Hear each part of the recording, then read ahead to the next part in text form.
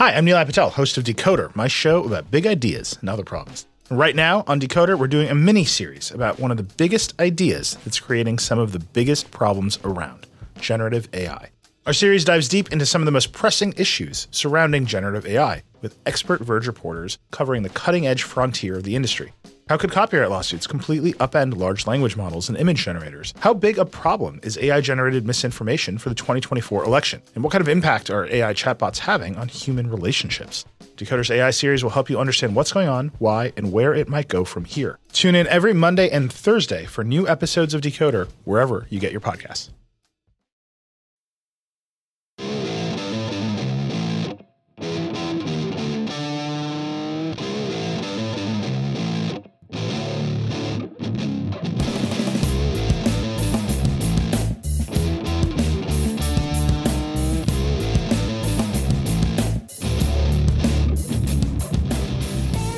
What is up, everybody, and welcome to episode 279 of the Talking Chop podcast. I am your host, Brad Rowland. It is Friday evening. It's earlier than I would normally record, but that's because this person was available. I wanted them to come on the podcast, and the timing worked out. So I'm joined this evening by friend of the podcast, previous guest, Joe Lucia of Awful Announcing is here. Hello. Thanks for having me, Brad. My blood sugar is up, and I'm ready to go. Good stuff there, Joe. Okay, so our plan, as you people probably saw when I clicked on the podcast, is to discuss the NL East today. We will do a little bit of Braves. I want to get Joe's thoughts probably near the end of the podcast, but every year I like to take at least one decent look at the rest of the division before the season starts, and Joe observes all of baseball, which is helpful in this instance. And of course, there are three teams widely considered to be legitimate, like maybe playoff contenders in the East, aside from the Braves, so four in total. And then you have the Marlins, who made the playoffs last year. They played the Braves in a playoff series. I kind of forgot that, honestly. Just to be honest with you, not that they played the Braves, but I forgot the Marlins were in the playoffs because by extension they had to make the playoffs to play the Braves in the playoffs. That happened. Yeah, I mean, they got there. They didn't win against the Braves. They didn't really put up much of a fight against the Braves after like the first, 3 or 4 innings of game one. But hey, they were there and they can hang a banner like they're the Colts or something. What a bizarre season in which the Marlins, who everyone agreed were not very good, made the playoffs because everyone made the playoffs last year. At any rate, back to normal in terms of the format this year, which is helpful. But before we get to the NL East, there is a little bit of news to touch on here at the top. The lead item in Braves land, I think, on this fine Friday, March 12th, is that Nick Markakis is officially retired. I made the joke to someone that all it takes is one injury, and Anthopoulos will call him, almost certainly. But for now, he's retired at the age of 37.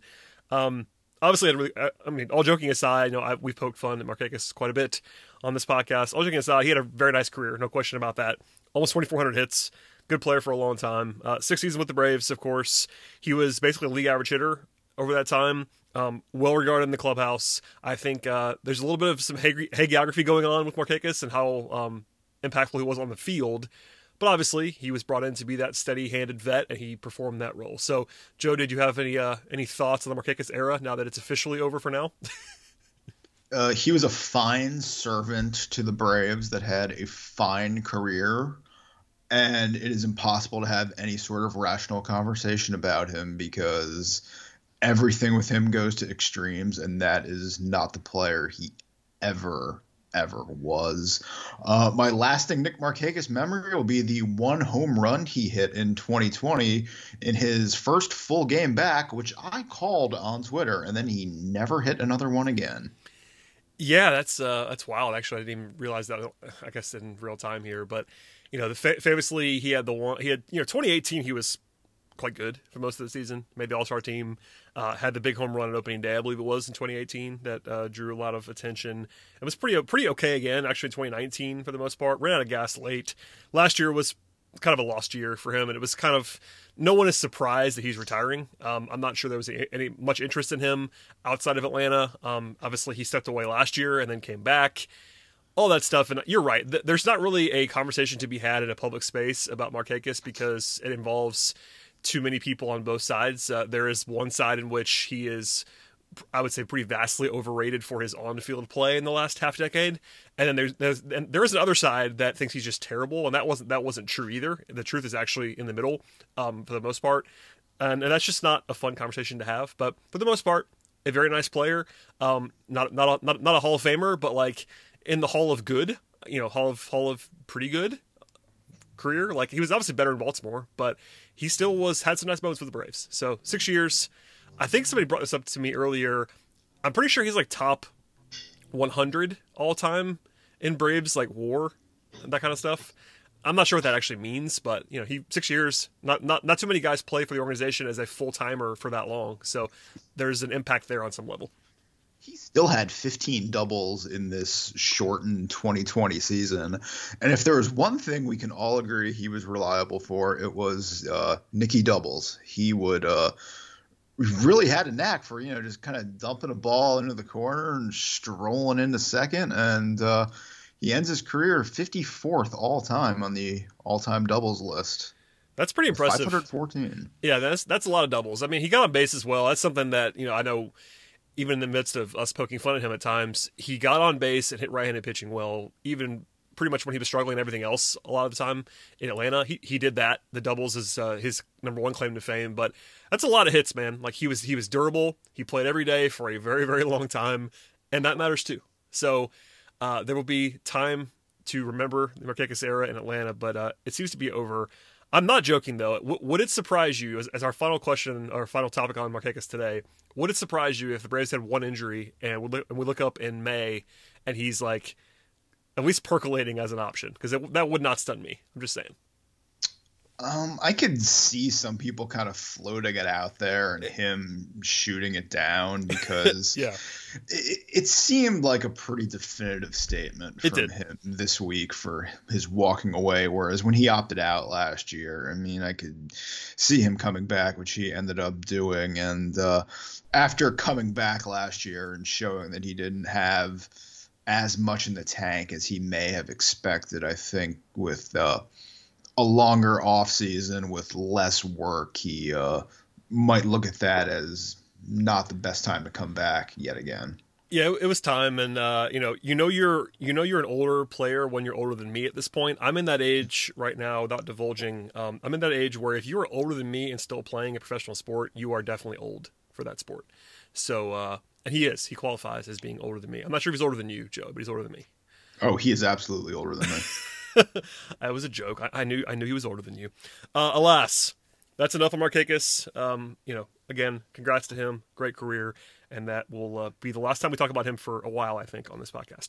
The other small piece of news, and honestly, we're recording this 8:40 p.m. Eastern on Friday, March 12th. This might be out of date quickly, but John Heyman reported earlier today that the Braves are interested in Maikel Franco, former Philly, former Royal last year, a 28-year-old corner infield type, formerly a pretty highly regarded prospect. Has not necessarily panned out on that level, but he's been a real contributor for a half decade in the major leagues. But kind of an interesting one because he's a corner guy. He's a corner guy. He's played some third base. He's not very good necessarily at third base. He's been a very inconsistent hitter, but he's a free agent, and we're here in mid-March. The Braves obviously have some wiggle room, but they have Jake Lamb now, they have Kipnis, they have Camargo. Like, I'm not sure where he would fit in, but did you have a reaction when you saw that little that linkage come up there from Heyman? I mean, it was one of those types of deals where you look at it in spring trading and say, oh, he's still a free agent? Oh, yeah, I guess that makes sense. There's nothing really wrong with it. He's not going to displace Austin Riley at third base. He's not going to get 500 plate appearances. He's probably not going to get 200 plate appearances if he makes the opening day roster wherever he signs. But he's a guy that can contribute, though he's a very frustrating player. I remember from watching him in his younger days in Philly, it was really painful to watch at times, but he's a guy that seemingly has a lot of potential, a lot of skills, has been able to put it all together, and might actually benefit from kind of a reduced role. Yeah, it's interesting too. Like, he's been very inconsistent, like year to year. For example, he was really terrible in 2017. He bounced back to being pretty solid, like starting caliber in 2018. He was awful again in 2019. And then last year, his numbers were pretty good in Kansas City. I will say the underlying numbers were not as good. Like he had a career low on exit velocity and barrel rate, some of the stuff that you would say is a red flag. So, but he's not old. Like he's 28. So, I mean, he's probably not washed. It's just I'm not sure how good he is truly. I don't know. It's kind of an interesting question. Yeah, exactly. He's a guy that really just is going to have to kind of settle into a bench role at this point in his career because, he got so many years with a bad Phillies team to try to like solidify himself as a everyday player, and he really just could not do that. So now we're in a situation where he is really just going to have to kind of bounce around from organization to organization, filling a bench role. Kind of reminds me, obviously not of the skill set, but kind of reminds me of Jeff Francoeur later in his career when he got all those years with the Braves and then bounced around from team to team trying to find a regular home and was really just kind of a consistent benchy type bat. Yeah, shouts to Jeff, my high school classmate. That actually is a good call. Very different in terms of like what they actually what their appeals were, and Francoeur's highs were higher, but yeah, that's actually not bad.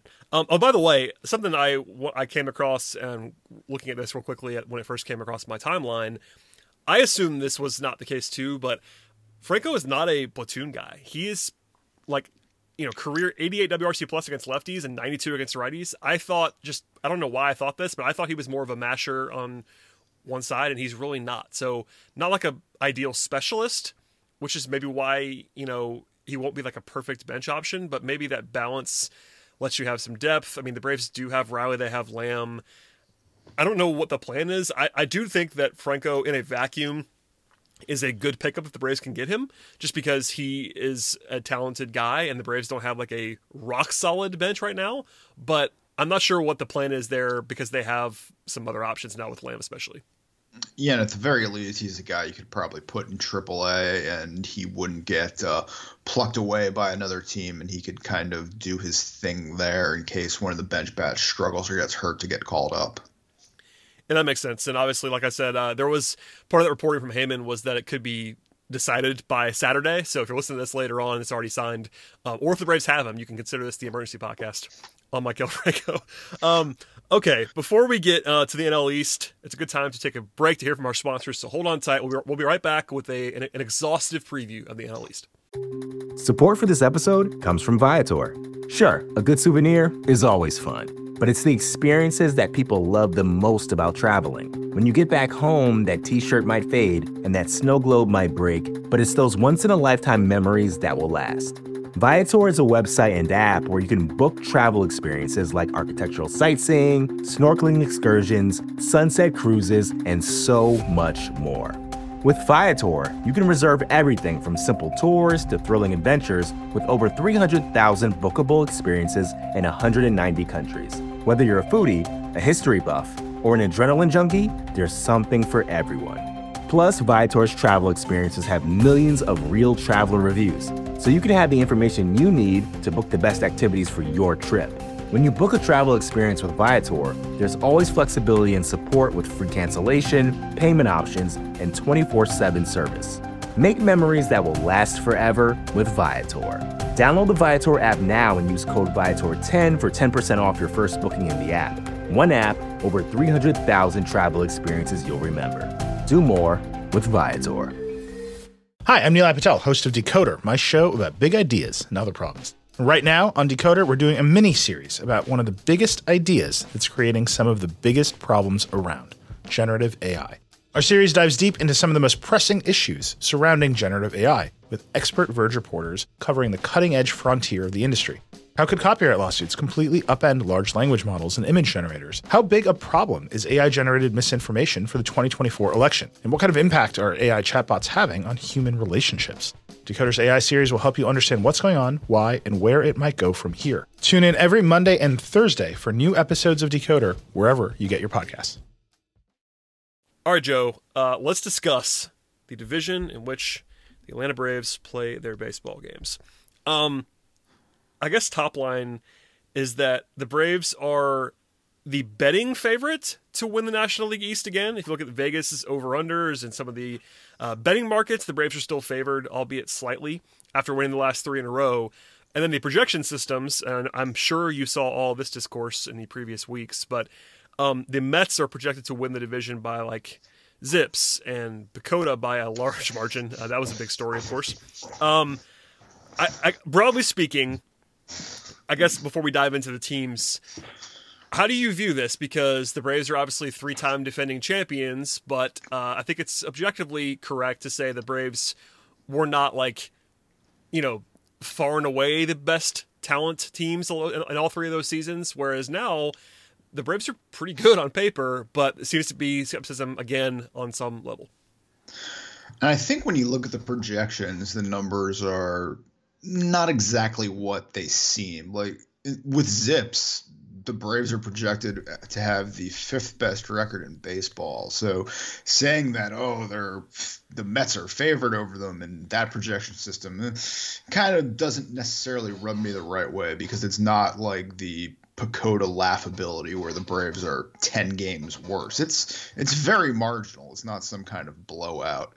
And as for the Braves roster this year, I mean, it's startling. All these guys that were like potential and what can they do, like Acuna and Albies and Swanson and even Riley to some extent. I mean, they're all here, and some level of production can be expected from them, where in like 18 and 19 there were a lot more question marks around a lot of these guys. Yeah, that's definitely the case. This is more of a sidebar because of what your day job is and covering the media. What did you make? And I talked about this a little bit when it happened on the podcast. What did you make of sort of the media story of PECOTA and how it was so widely panned that Craig Goldstein and friends had to like do a media tour about how bad it was, and like Mike Petriello wrote actually a pretty good piece, I thought, on MLB.com about it. But what did you make of like the firestorm that created when PECOTA was so low on the Braves and I guess so high on the Mets? I feel like almost every year there's a story about PECOTA being low or high on a team, and it becomes a thing. And then by the end of the year, we forget about it and forget if they were right or wrong. I think it was last year PECOTA had the Cubs like 4th in the NL Central. I think that's right. And they ended up winning the division. So it seems like something like this happens every year. But when you have a team that did not get appreciably worse, and you have them like at like, what did they have, Matt? 82 wins, I think it was, something ridiculous like that. Yep. I think when you constantly miss in that direction, that you kind of need to look at the system and figure out what's wrong, and if there is something you're overlooking there that you need to fix for future editions. And I'm not sure if they've actually been able to do that or not. But and I also think a lot of the reaction from like Braves fans was way over the top. But that's really just how social media goes.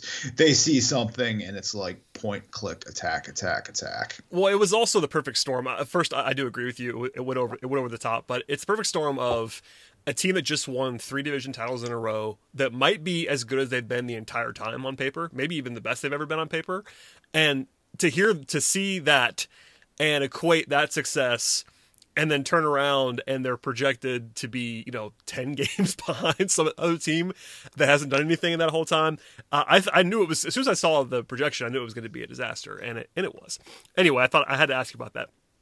I want to break it down a little bit into some sections and also some teams, but let's just start with the Marlins to get them out of the way, because the Marlins are projected by everyone to finish last. I guess before we move on, do you think that they're the worst team in the division?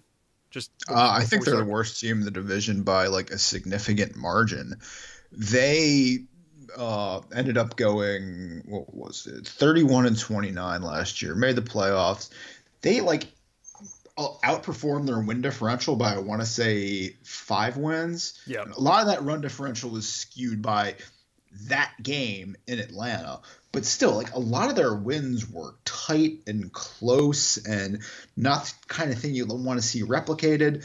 And a lot of their record was also predicated on a hot stretch at the beginning of the season, sandwiched around their huge COVID break and the last week of the season when they played teams on the beach to clinch a playoff spot. They went I want to say 11-2 over that first week and a half and that last week. If you take that out, I mean, they're a sub 500 team. They really just did not impress me overall during the season. And this offseason, they added a few relievers and Adam Duvall to this roster that needed a lot more help. And I think when they have to end up playing teams like the Dodgers and Padres and the rest of the NL West this season and the good teams in the NL Central and the NL East 19 times apiece, I think that a lot of the 60-game small sample size is really going to even out there. Yeah, I mean, their Vegas over-under is like 71 and a half, which tells you like that's 20 games under 500. Like that's a pretty ugly record. It's not the worst in the league. They're not that bad, but they're not in the same caliber, at least on paper, as the other teams. They have some pitching, Sixto Sanchez, Pablo Lopez, Alcantara. Like they have some decent arms. It's really the offense. Like the only position player they have, I looked this up on Fangraphs, Brian Anderson, who had a good year last year, is the only guy that's a position player for them projected to have even a 2 WAR season. And it's tough to win over a full campaign in a tough division when you just don't have the bats, and they don't really have the bats. I mean, I love Adam Duvall like my own cousin or something, but I mean, if he's maybe your second best hitter, that's not what you want. And a lot of that offense doesn't have a lot of room to like grow on. I mean, Anderson, Jorge Alfaro, and Isan Diaz are the only regulars projected that are under 30. These are not like young guys with room to like grow and get better. This is a somewhat older offense, and I think that if some of these veterans start to struggle, their offense could be in a world of hurt this year. Yeah, so I want to get them out of the way. I think neither one of us expect them to contend. I guess they could put together a half a season where they did what they did last year, basically, and they hang around. But I think over a full season, I can't see the Marlins being in the mix here. The other two, I want to kind of group these together. The projection systems that I have seen from Fangraphs to Pacoda even to Vegas over-unders kind of put the Nats and the Phillies almost in a tier. The Nats a little bit ahead of the Phillies according to Vegas over-unders, but I guess my second broad question is: Are those two teams 3 and 4, or is one of those teams closer to the Braves and the Mets than the other? That's a tough question. I would put the Mets in that group as well. Yeah, baby. And I would say the 3 of them are closer to the Braves than they are to the Marlins, if that makes sense. Yeah, it does. Like, I could see either of those 4 teams winning the division if everything breaks right for them, whereas the Marlins would need a lot more to happen. But I think there is more to build on with the Phillies and Nationals, and they're getting a lot of credit for. But at the same time, they still have significant flaws. Yeah, just so you know what I was, not for you, Joe, but for the listener, like the Vegas over-unders right now, today as I looked, Braves 91.5, highest in the division, Mets 90.5, Nationals 84.5, and Phillies 81.5. So those are like not huge tier breaks, but to your point about them being closer to the Braves and the Marlins, that kind of bears out in there in that as well. The Phillies, people are a little bit skeptical of. I think that's probably because they just, they were kind of. It was not a great year in Philly last year. Let's just say. But I guess let's go there now. So. The Phillies have a few guys who are very famous and good. They have Aaron Nola, they have Real Muto, they have Bryce Harper, Zach Wheeler is pretty good, but they also have a bunch of guys who have underperformed. They now have Archie Bradley as the closer of the team. Interesting to kind of focus there. And I'll just say this: the bullpens kind of were the place to die across this division last year, other than the Braves. Miami was the worst in baseball, according to Fangraphs, in bullpen WAR last year, but Philly was 3rd worst, and the Nats were 23rd. So that could be a differentiator as well. At any rate, what scares you if you, as a Brave observer? What scares you about the Phillies? Like what could happen where the Phillies put it all together here? I mean, they have a really good offense. Say what you want to say about Bryce Harper and him being overrated and so on and so forth. He's still a really good hitter, and he might not even be the best hitter in that offense because they have Real Muto. Alec Baum, his fielding has been a meme among Braves fans for the last year, but he can really hit well. I want to say he finished second or third in the NL Rookie of the Year voting. Gene Segura has been a solid player for years. Rhys Hoskins is another butcher in the field, but he can mash. They have a lot of guys on offense that can hit the ball, and they can put some runs on the board. Problem is the bullpen. The bullpen is just a complete disaster. Yes. Last year it was – calling it a train wreck is an insult to train wrecks, and they went out and kind of tried to revamp the bullpen. They've brought in a lot more arms, and I think a lot of the issues with their bullpen is the fact the team had to play 9 doubleheaders last year, including, I want to say, like 5 in the last 3 weeks of the season. That's a lot to put on any team, but they can't be as bad as they were last year, and I think there's some room for natural improvement there. And for as much as we rag on them, I mean, they should have made the playoffs, but they lost, I want to say, like 5 of their last 6 or something like that to fall just out of the playoffs behind the Brewers. Yeah, I think that the bullpen is a concern. It was really like comical at times, but they actually were the best rotation on paper in the division last year. They were 3rd best in Major League Baseball and in rotation WAR by Fangraphs last year. They pitched very well, like kind of surprisingly well, if you look at it.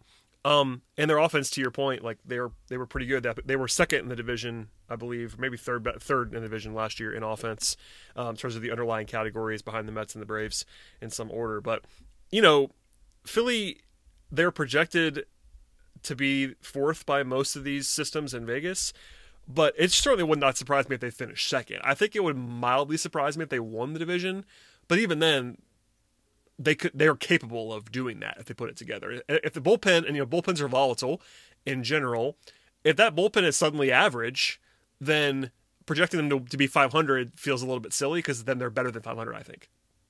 Oh, yeah, no doubt about it. And you can easily see a scenario where they are able to put it together to win the division with horses like Nola and Wheeler in the rotation. Zach Eflin was low-key great last year. Yep.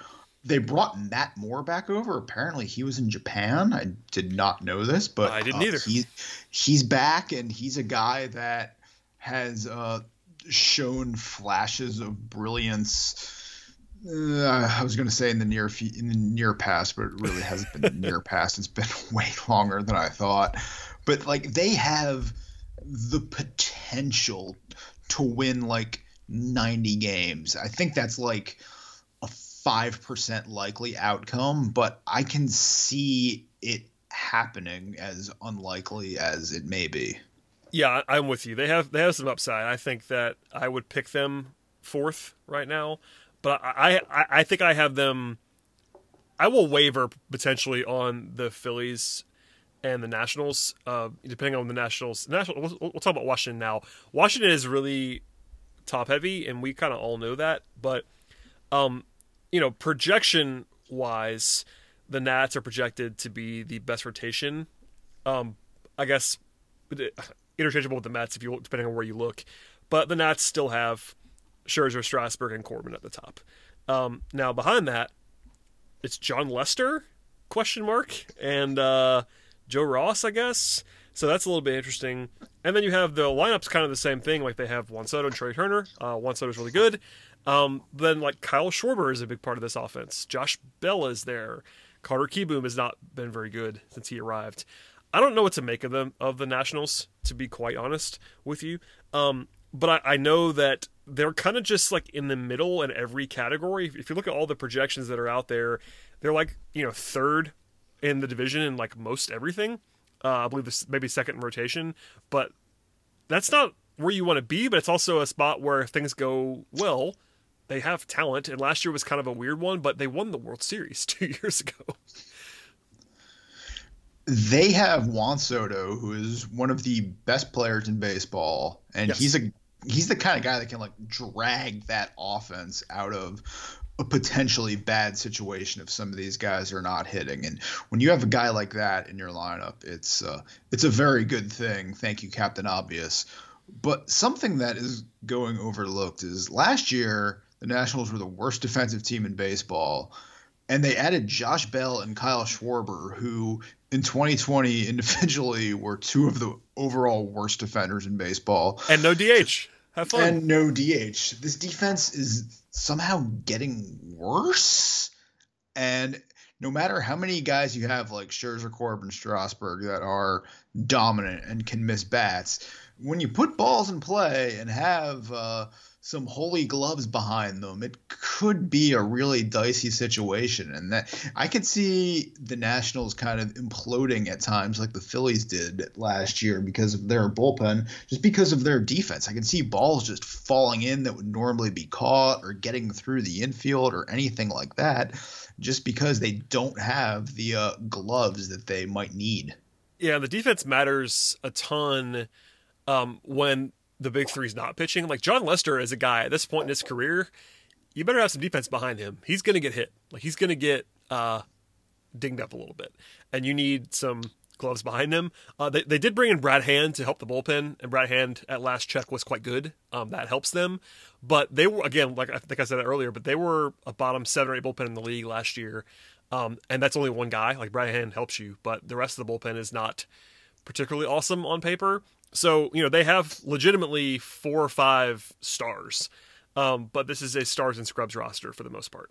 So we'll see. They also only got 5 innings out of Strasburg last year, so yeah. That in turn put a little more stress on the rotation, which put more stress on the bullpen, and so on and so forth. A guy like Austin Voth made 11 starts last year, and now he's probably not going to be in the rotation. You can worry about him in the bullpen, and he might give that bullpen a little more length and a little more potential going forward. Yeah, that's a good point. And, the Nationals, at least the messaging out of there, and you can believe it or not, is they're kind of like throwing last year out. And I think I would too if I was them, just kind of mentality-wise. Knowing that a lot of the core is back from the World Series team.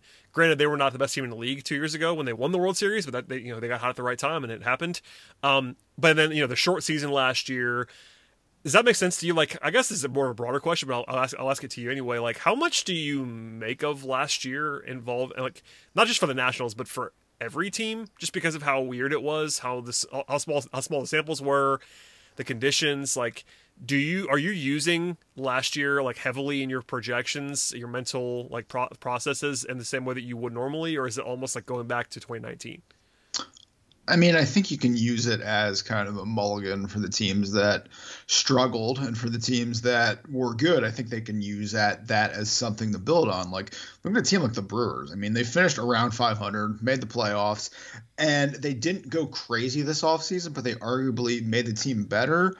And they were able to like rip the Band-Aid off a little bit with someone like Ryan Braun. If in 2020, if it was a full season and they had like a full year of Braun, would it be easier or harder for them to move on from him this year? Like the Nationals last year, after winning the World Series, they like brought Kendrick back. Ryan Zimmerman came back before he opted out. He's back again this year, but he's going to play less of a role. So a lot of guys from that team that they probably should have moved on to, they ended up keeping around when they shouldn't have. Now those guys are gone. They can kind of start fresh a little bit. Adam Eaton, another one, a guy who now is playing elsewhere. I think for a team like them, they can really look at 2020 as just kind of a pass year, look forward to 2021 and the future, and go from there. Yeah, that all makes sense, I think.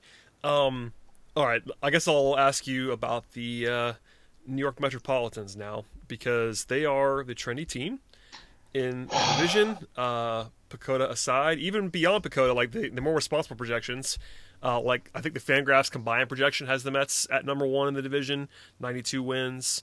I will say, this is a big part of whether you believe in the Mets or not.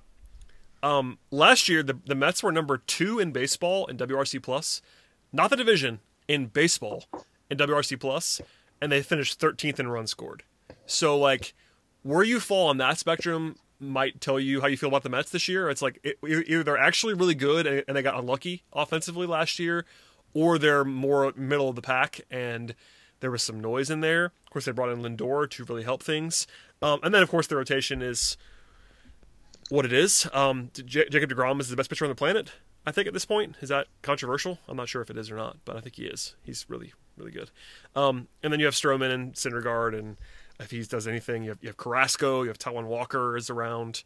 The Mets are good on paper. I mean, as much as it's funny to do the Lowell Mets thing, the Mets are good on paper, but they are the Mets, and things go wrong for the Mets. So what do you make of this team? Because it's going to be interesting. All right, saying this makes me physically ill. I don't want to say it, but I think I have to. Uh-oh. If the Mets stay healthy, I think they will win the division. Oh God, I'm sorry. I apologize. You certainly can argue. I mean, just before anybody yells at you, you could argue. I think pretty easily that they have the best talent. The problem is their rotation is calling it injury prone might be polite. Except for DeGrom, pretty much everybody else is a question mark on some level. So talent, and this is the big thing about talent versus like projection, because yes, the way you put it there is if they stay healthy, if that sort of encompasses Stroman and Syndergaard and Carrasco, like yeah, if those guys stay healthy and they're like their normal selves, then this is an elite rotation. But that's obviously not something you can bank on. Yeah, and even looking at DeGrom, I mean, he's amazing, incredible. Throwing last year out because there were only 60 games, he's thrown 200 or more innings in 3 straight seasons. He's now 32, will be 33 in June. Hey, him and I share the same birthday, imagine that.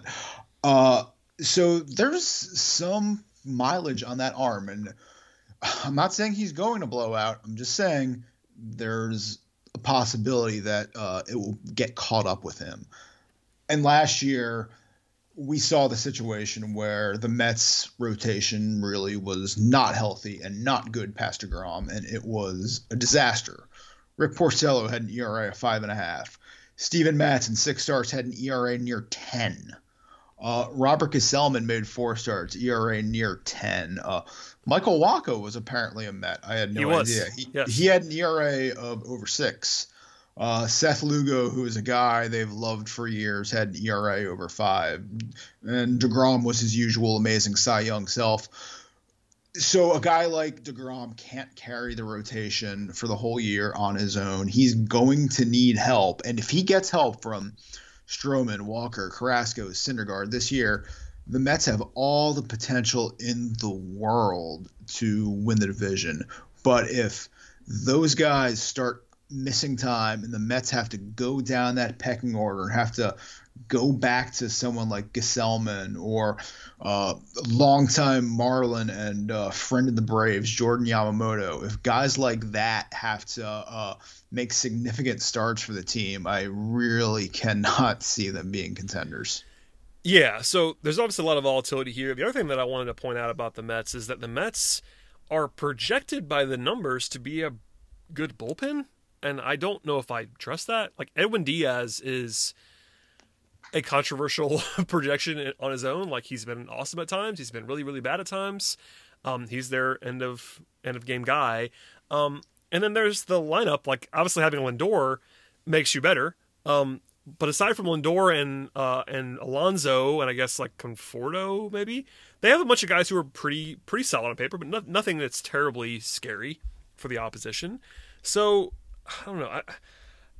If it wasn't the Mets, I feel like I would project the Mets very comfortably as a top 2 team in the division. But there's something in my brain that won't allow them. And this is not like me. I'm very analytical. I'm very much not prone to doing this kind of thing, but I just can't get over laughing at the Mets and just not believing it because it's the Mets. And like we've seen this before with the Mets. They come in with all this hype, everything has gone together, and then something falls apart in the most ridiculous Metsy fashion ever. Like Yoenis Cespedes breaking his ankles on a horse. That happened, didn't it? That absolutely did happen, man. It's not even that long ago either. I mean, I don't know. They are really talented. I want to make it clear that we are on the record about that. The Mets are very, very talented. Like, you bring in Lindor. It cannot be overstated. Lindor is a top 10 player in baseball, 15, something like that. Like he's. I mean, I would say like top 10 or 15, like at worst. Yeah. At his peak, when he's healthy and on, he's top 5 in my mind. Right. So you bring that guy in. There, you still have DeGrom. You have the upside in the rotation. You have some returning guys who are pretty solid at the plate. You do have some talent in the bullpen. I mean, the upside is real with the Mets. It's just whether you believe in it enough. I'm kind of a TBD on that, quite honestly. But I think their roster. This is again, it's kind of what you said earlier, but I think their roster with reasonable health is in the top 2 with the Braves. That's not even like a take. It's very obviously better roster wise than the Nats and the Phillies. I think that's just me, but it's just the volatility. It's like, how do you project this team, because everything seems to go wrong with them, but if it doesn't, then there's something going to be pretty good.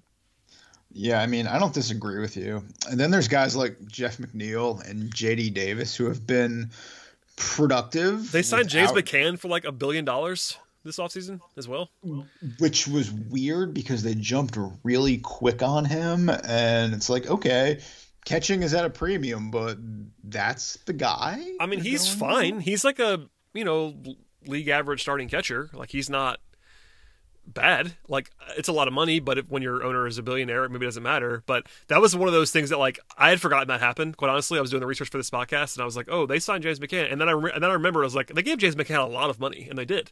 It was a 4-year deal, I think, 3-year deal. The 4-year deal for $40 million. That's a lot of money. And this is like 2 years after they signed Wilson Ramos for, I want to say, like 2 years and $20 million. And he was a busted catcher, but I think the thing on him was he really shouldn't have been an everyday catcher. And yet the Mets signed him to be everyday catcher and play him in 140 games and run him into the ground. Sounds like the Mets to me. I don't know. The Mets are interesting. We've kind of, I think, appropriately laid the groundwork for how volatile the team could be. They could win 95 games. They could win 75 games, and I would not be surprised by either one of those outcomes. It's crazy, but I mean, I'm not trying to be funny here, but I promise you, like, if a couple things go wrong, like if DeGrom, like you said, if DeGrom is just like human or hurt, honestly, even if DeGrom is awesome in the way he was last year, the rest of the rotation was so bad that it didn't even matter, like, how good DeGrom was. Like, it mattered on those days, but everyone fell apart in terms of either opt-outs or injuries. And these guys are, everybody they have but DeGrom is either injury prone or has a recent absence or has, like, inconsistency issues. Like, they brought in Taijuan Walker. It's like the most Mets signing in the world. I mean, I don't know, man. Man, and I'm wondering about Pete Alonso, because he was still good, but not that superstar that he was 2 years ago. Which guy is he? Is he the guy that's going to hit 50 homers again, or is he more the guy that's going to hit like 30 over a full season, especially if we're going to have ball changes this year? There's going to be a lot of volatility with him. He only had 6 doubles last year. Pete Alonso, 6 doubles. You should get a lot more than that from your first baseman. Yeah. I really just want to see what happens with him too. If he ends up being like the next Mike Piazza in Mets history, or if he's the next, I don't know, Dave Kingman. I'm not sure. I'm looking at the Fangraphs projection page for the Mets, and they have Alonso. This is their combined projections between Zips and Steamer, but they have Pete Alonso as projected for 2.7 WAR, which is a very, very solid season. It's also behind Conforto, so I guess he'd be the third best position player behind Lindor. Fourth behind McNeil and Conforto. If he does that, I'm a little bit less scared of the Mets. If he goes back to 2019 and hits 50 home runs, then that's an upside piece. And they have like Dom Smith too, who's like a interesting upside guy, but may not play that much. I don't know. This is a team that has a bunch of guys. Like, they have Jonathan Villar. Really? Yeah. Jonathan Villar. Wow. He's on this roster as I'm looking at it right now. Yeah, just a bunch of guys. We'll see. Brandon Nimmo is a good defender. I've always liked him. He gets on base like crazy. He walks like 15% of the time. I don't know. They have a lot of guys. I kind of like the Mets. If you just remove the name Mets from the roster, I'd be intrigued by the Mets. At the end of the day, that's my parting shot on the Mets, is that if you just don't call them the Mets, call them the New York something else, and maybe I'll buy it, but we'll see. And I think a weird thing about them too is with the New York media market, there's going to be a lot of pressure. It's not something we can quantify, but if the Mets get off to like, I don't know, a 2-4 start, the Sharks are going to be out with the tabloid headlines and so on and so forth. And it's going to be ridiculous and over the top. And you wonder how it's going to affect a guy like Lindor, who has played in a smaller market in Cleveland for his whole career and really hasn't had to deal with that kind of thing. Or, I know someone like Walker, who has been able to toil in like Seattle and Arizona. Yeah, that's a good point. And also, they had the whole offseason cycle of here come the Mets with the new ownership, and there's buzz there. And if they get off to a bad start, maybe that gets in their heads and seeps in. Like you said, not quantifiable, but interesting nonetheless. Okay, we talked about all the teams. I just want to run through quickly some positional group projections and see if you have any huge pushback to these. These are all from Fangraphs. They have the Braves projected as the best offensive team in the NL East, followed by the Mets, Phillies, Nationals, and Marlins in that order. Does that bother you at all? Because I think that's probably what I would have as well in terms of at least having the Braves first. I think the Braves have the best offense in the division right now, but do you disagree with that? No, I don't.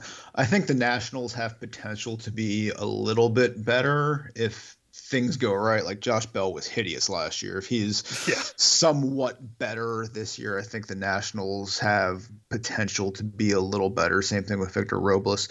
But overall, I think that order passes the smell test with me. Yeah, I agree. Rotation, Fangraphs has the Mets number 1, which is, as we just discussed, very volatile, but I get it on the talent perspective. Then the Nats, then the Phillies ahead of the Braves, and then the Marlins at the back. And like I said before, the Phillies were actually sneaky good pitching last year. I'm not sure how projectable that is, but that did happen. They actually led the NL East in Fangraphs starting pitcher WAR last year. Do you have any reaction to that order of the rotation? Because I know Braves fans are going to hate hearing that the Braves are 4th, but I kind of get it at least. I'm not sure if I buy that, but I at least understand it.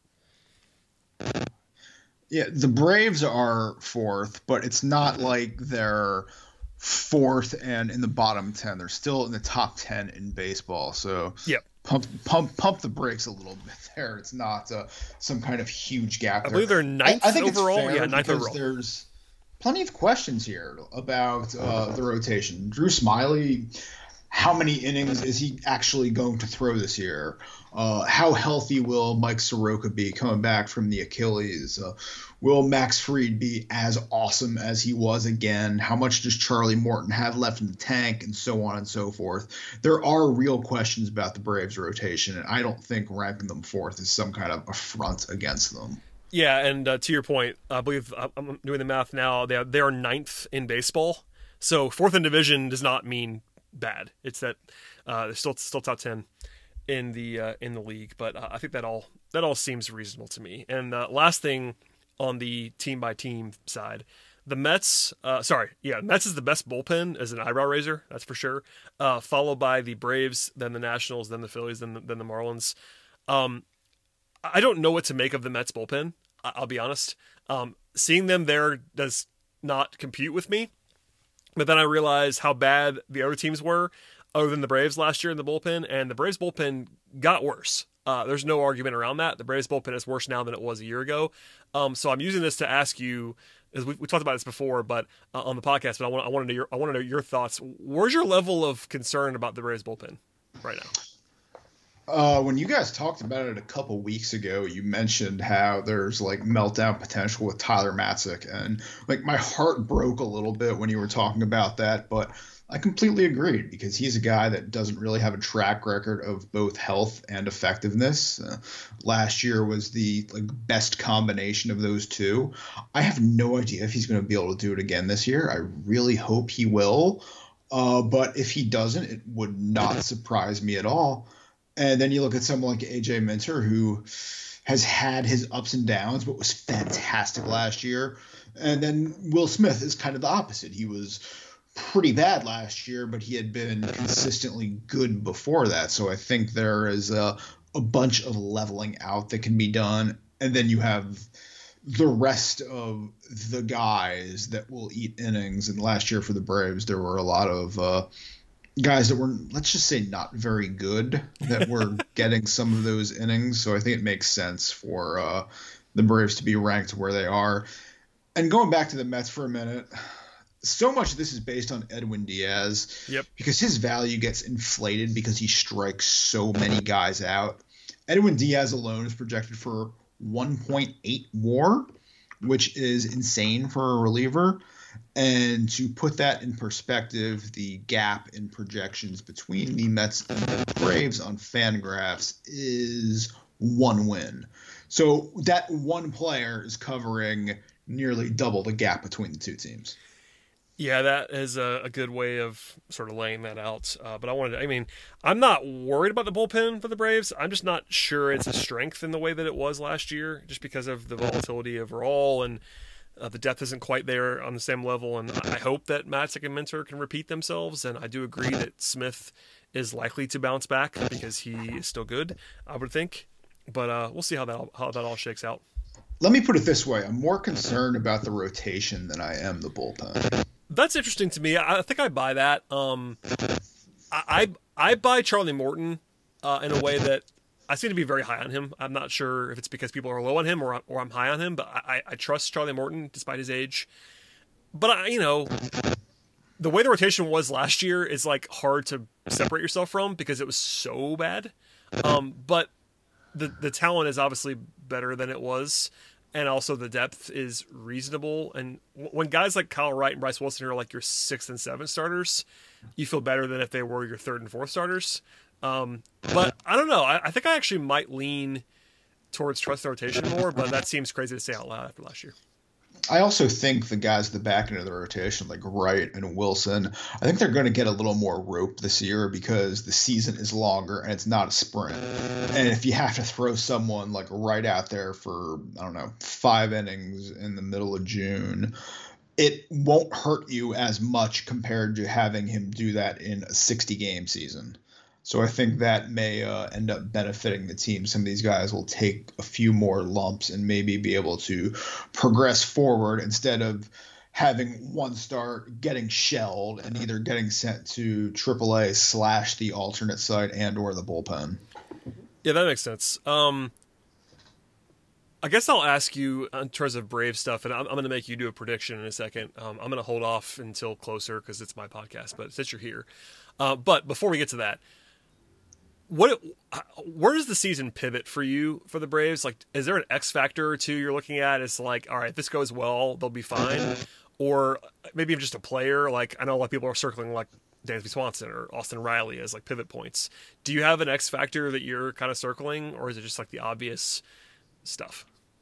I mean, outside of the obvious ones you mentioned, I think Travis d'Arnaud was a big one because he was fantastic last year, and who knows if he'll be able to do that 2 years in a row? Who knows if the Braves will get that kind of production? And if they don't, what does that say about the catching situation in 2022? Because they've got guys down the system with Contreras, Langoliers, and so on and so forth. Will either of them be ready to take over if d'Arnaud struggles to the point where the team needs to move on in 2022, or is at a point where the team is forced to move on in 2022?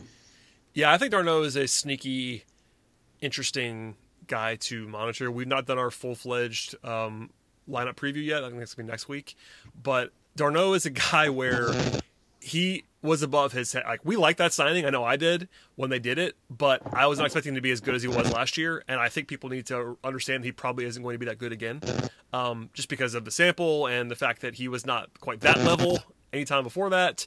But not that good means he could still be a above average starting catcher without being that good. So it's like, where is his actual level? It's pretty interesting to me, and I'm not sure I have a good answer for you. And that kind of makes it he's a pretty natural X factor because of that. Yeah, exactly. I mean, if he's not going to have a 144 WRC plus again, but if Yeah. it's like 120 or something like that, I think we'd all take that every day of the Oh, week and be fine with it. certainly. I would probably take even worse than that. If you just offered me like a 110 WRC plus and health for Darno, I would sign up for that for sure. I think that would be very, very solid. And I know you've probably heard me say this, but I am always the one to point out that the baseline at catcher is lower than everyone believes that it is. And catchers, the Braves have been so good at catcher for a long time. People are spoiled by this, but you know this from watching the rest of the league. Like, there are so many teams with just god awful catching situations that the baseline is just having a good catcher is a very big luxury in a way that helps the Braves. It feels like annually for the last decade. They've just been awesome at it for some reason, and they continue to be. It's weird that they've always had like good catchers, but I feel like since McCann, there hasn't been like that long-term franchisee catcher. It's Oh yeah, all been like a series of stopgaps, and I'm hoping that either Contreras or Langoliers steps in and is the starting catcher for the next like 8 years. yeah. I mean, a great example of that is the Flowers Suzuki pairing. That was like the most boring thing on the world on paper, but it just worked fantastically. And they were like top 5 or 6 in catcher WAR every year they were together, despite both just being like, role players. Obviously, there's some framing noise in there with Flowers, but they also just hit too. Like Kurt Suzuki had never hit basically ever, and he came in the Braves and just raked. And they just have for whatever reason, they've been good at it for a long time. I'm knocking on wood right now, metaphorically, but hopefully that continues. But I'm with you. Like, there's definitely some intrigue with Darno, who also is in a free agent year. I mean, that's noteworthy. He signed a 2-year deal at a time when the Braves were not signing multi-year deals, except for Will Smith. So we'll see what happens there. But a big year for Darno, because if he's good again, do they like look to bring him back? Do they look to maybe address that, obviously, with the guys you mentioned, like Langoliers or Contreras? I don't know. I mean, if Darno does what he did last year, which again is not likely in my mind, you don't just let him go without a fight. Like, it's not like you just like, all right, we got to move on now. Because if he's that good again, he was a top 5, 6 catcher in baseball last year. I mean, I'm not sure how real that is, but if that happens again, like you got to reevaluate a little bit, I guess. Yeah, it's definitely going to be interesting. And also, Freddie Freeman's contract. Oh my God, please get it done tomorrow. Yeah, it would be good if that would be done. It's interesting. I'm not sure if we'll do an emergency podcast. I guess we probably should.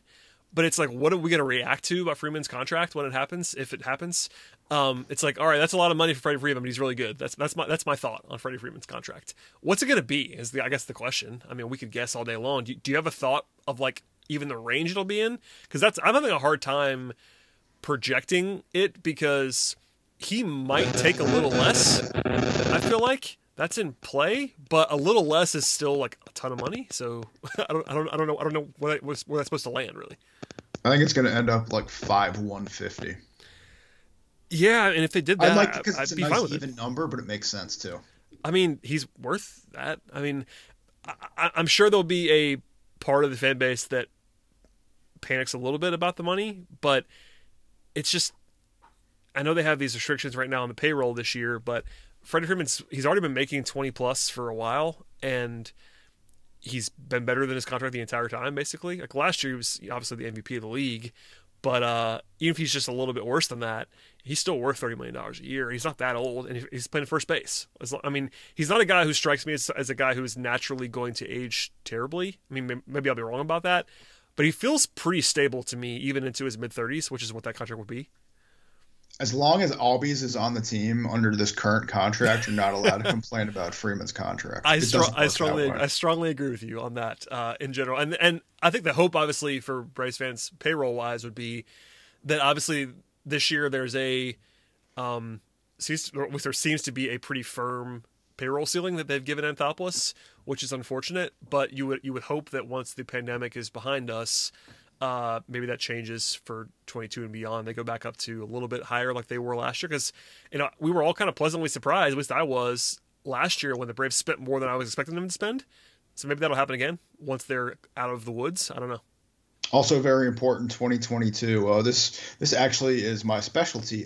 New TV money kicks in. So team's going to have a lot more money to spend that way. Oh, the Braves money comes. It's 22. The Bally, the new Bally deal, or new national deal.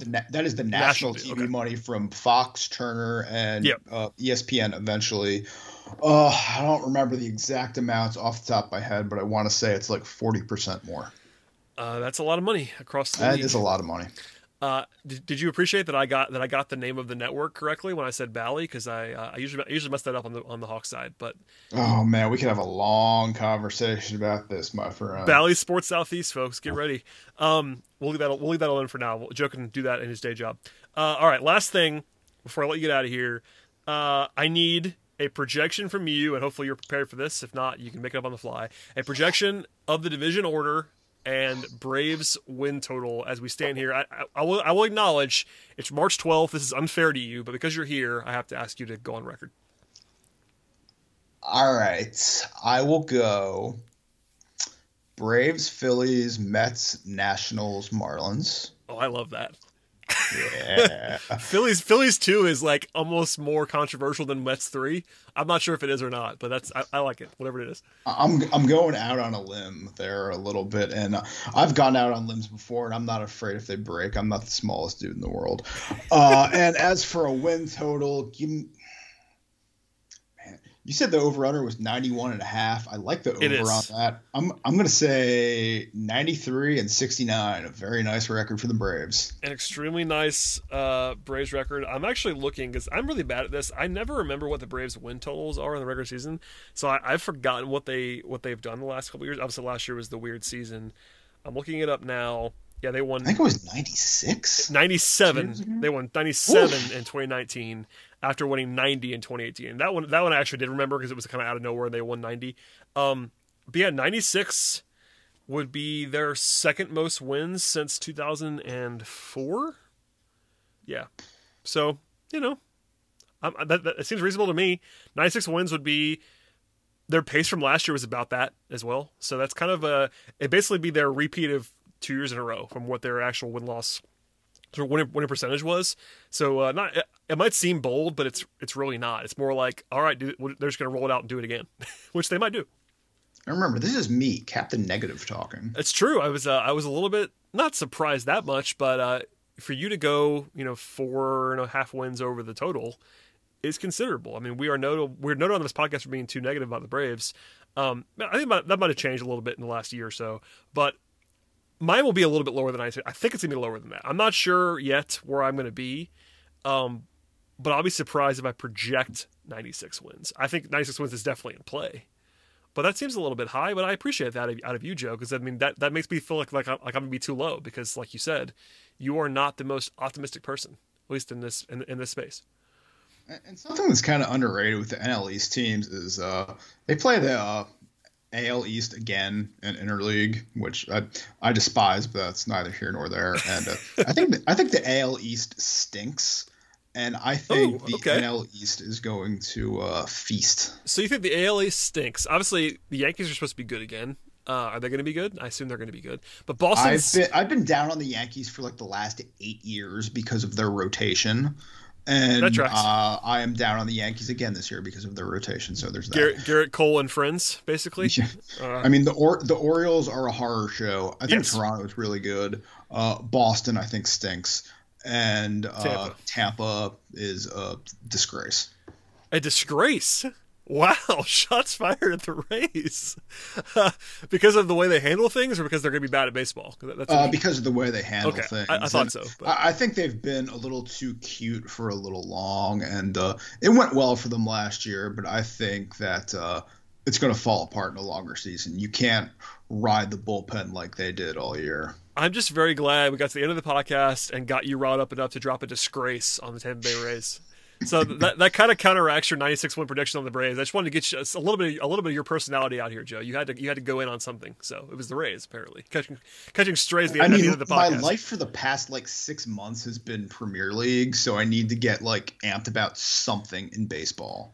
Yeah, I mean, I could bring you on to talk about the NHL TV rights deal, which is your media beat the last few days, I would imagine, or the terrible apology thing that circulated that you referenced earlier on the podcast. But It's been a fun week for me. I don't know. I mean, I guess we'll leave it there for now. Do you have anything to plug? I know we've talked around it, but you are, I believe, the managing editor of awfulannouncing.com. Is that correct? I don't really have a title anymore. So I'm sure, just kind of managing editor. I'm like a guy that does a lot of stuff and has done it for like 9 years now. Awful Announcing is a pretty big deal, so that's a cool thing. Is there anything that you're wanting to showcase that you've done? I know you have in the past. You've like ranked announced teams. Those are always their big hits on your site that I've seen you do. But anything got going out that you want to share with people? In like a week and a half, we'll be ranking the announcers from the NCAA tournament. So that'll be fun. Looking forward to that. And I actually did write something about the NHL TV deal, winners and losers, in case you're a hockey fan. I read that. All the Thrashers fans out there, and didn't want to burn you with that. But that was pretty fun to write. So, I've actually done some stuff this week, which is pretty cool. I read that. And I will just say about the March Madness TV announcers, to put this bug in your ear, at least there is no Chris Webber. Congratulations. How much does that hurt you to say as a Michigan man? Not at all. I'm not a Weber guy. I know he's a Michigan guy, but I'm not a Weber guy. It's okay. He's very bad at his job. He was really good at basketball, like playing basketball. He's a very bad announcer. So that's I guess a little point to you. You don't have to go back and do your exhaustive study about announcing teams and listen to him call college basketball, because one of my pet peeves, as we're off the rails here at the end of the podcast, is I know why they do this. Because CBS and Turner have the crossover thing, but they put all of their NBA people on the tournament, and they just don't know what they're talking about, and it drives me crazy. So this year is good because of the quarantine rules, so there's like very little NBA crossover. Yep, exactly. I'm looking forward to it because they've really leaned back into their college people who actually cover college basketball. I mean, I'm sure there'll be too much Barkley in the studio for me because he just doesn't know anything about what's going on. But just a small sports media sidebar. I'm definitely a sports media nerd, which is why I read all of your content at Awful Announcing, and why we're friends. So thank you for doing this, Joe. I appreciate you having me, Brad, on this Friday night. Follow Joe on Twitter at Joe_TOC. I believe is correct. Still nailed it. Despite the RIP to the outside corner. I can't change my Twitter handle to my actual name, so might as well just keep it the way it is. It's appropriate for this podcast. Anyway, follow Joe for occasional Braves takes, as well as sports media stuff and soccer and whatever else, and Baltimore Ravens. That's a whole other story. But that's happening over on Joe's Twitter feed. Please follow this podcast. But by subscribing, we had Road to Atlanta twice in the last 8 days, plus this show, and last week I talked to Scott for a long time. Lots of content. Subscribe, rate, review, all that stuff. Check out the site for all the written content. Thanks again to Joe, and we'll see you all next time.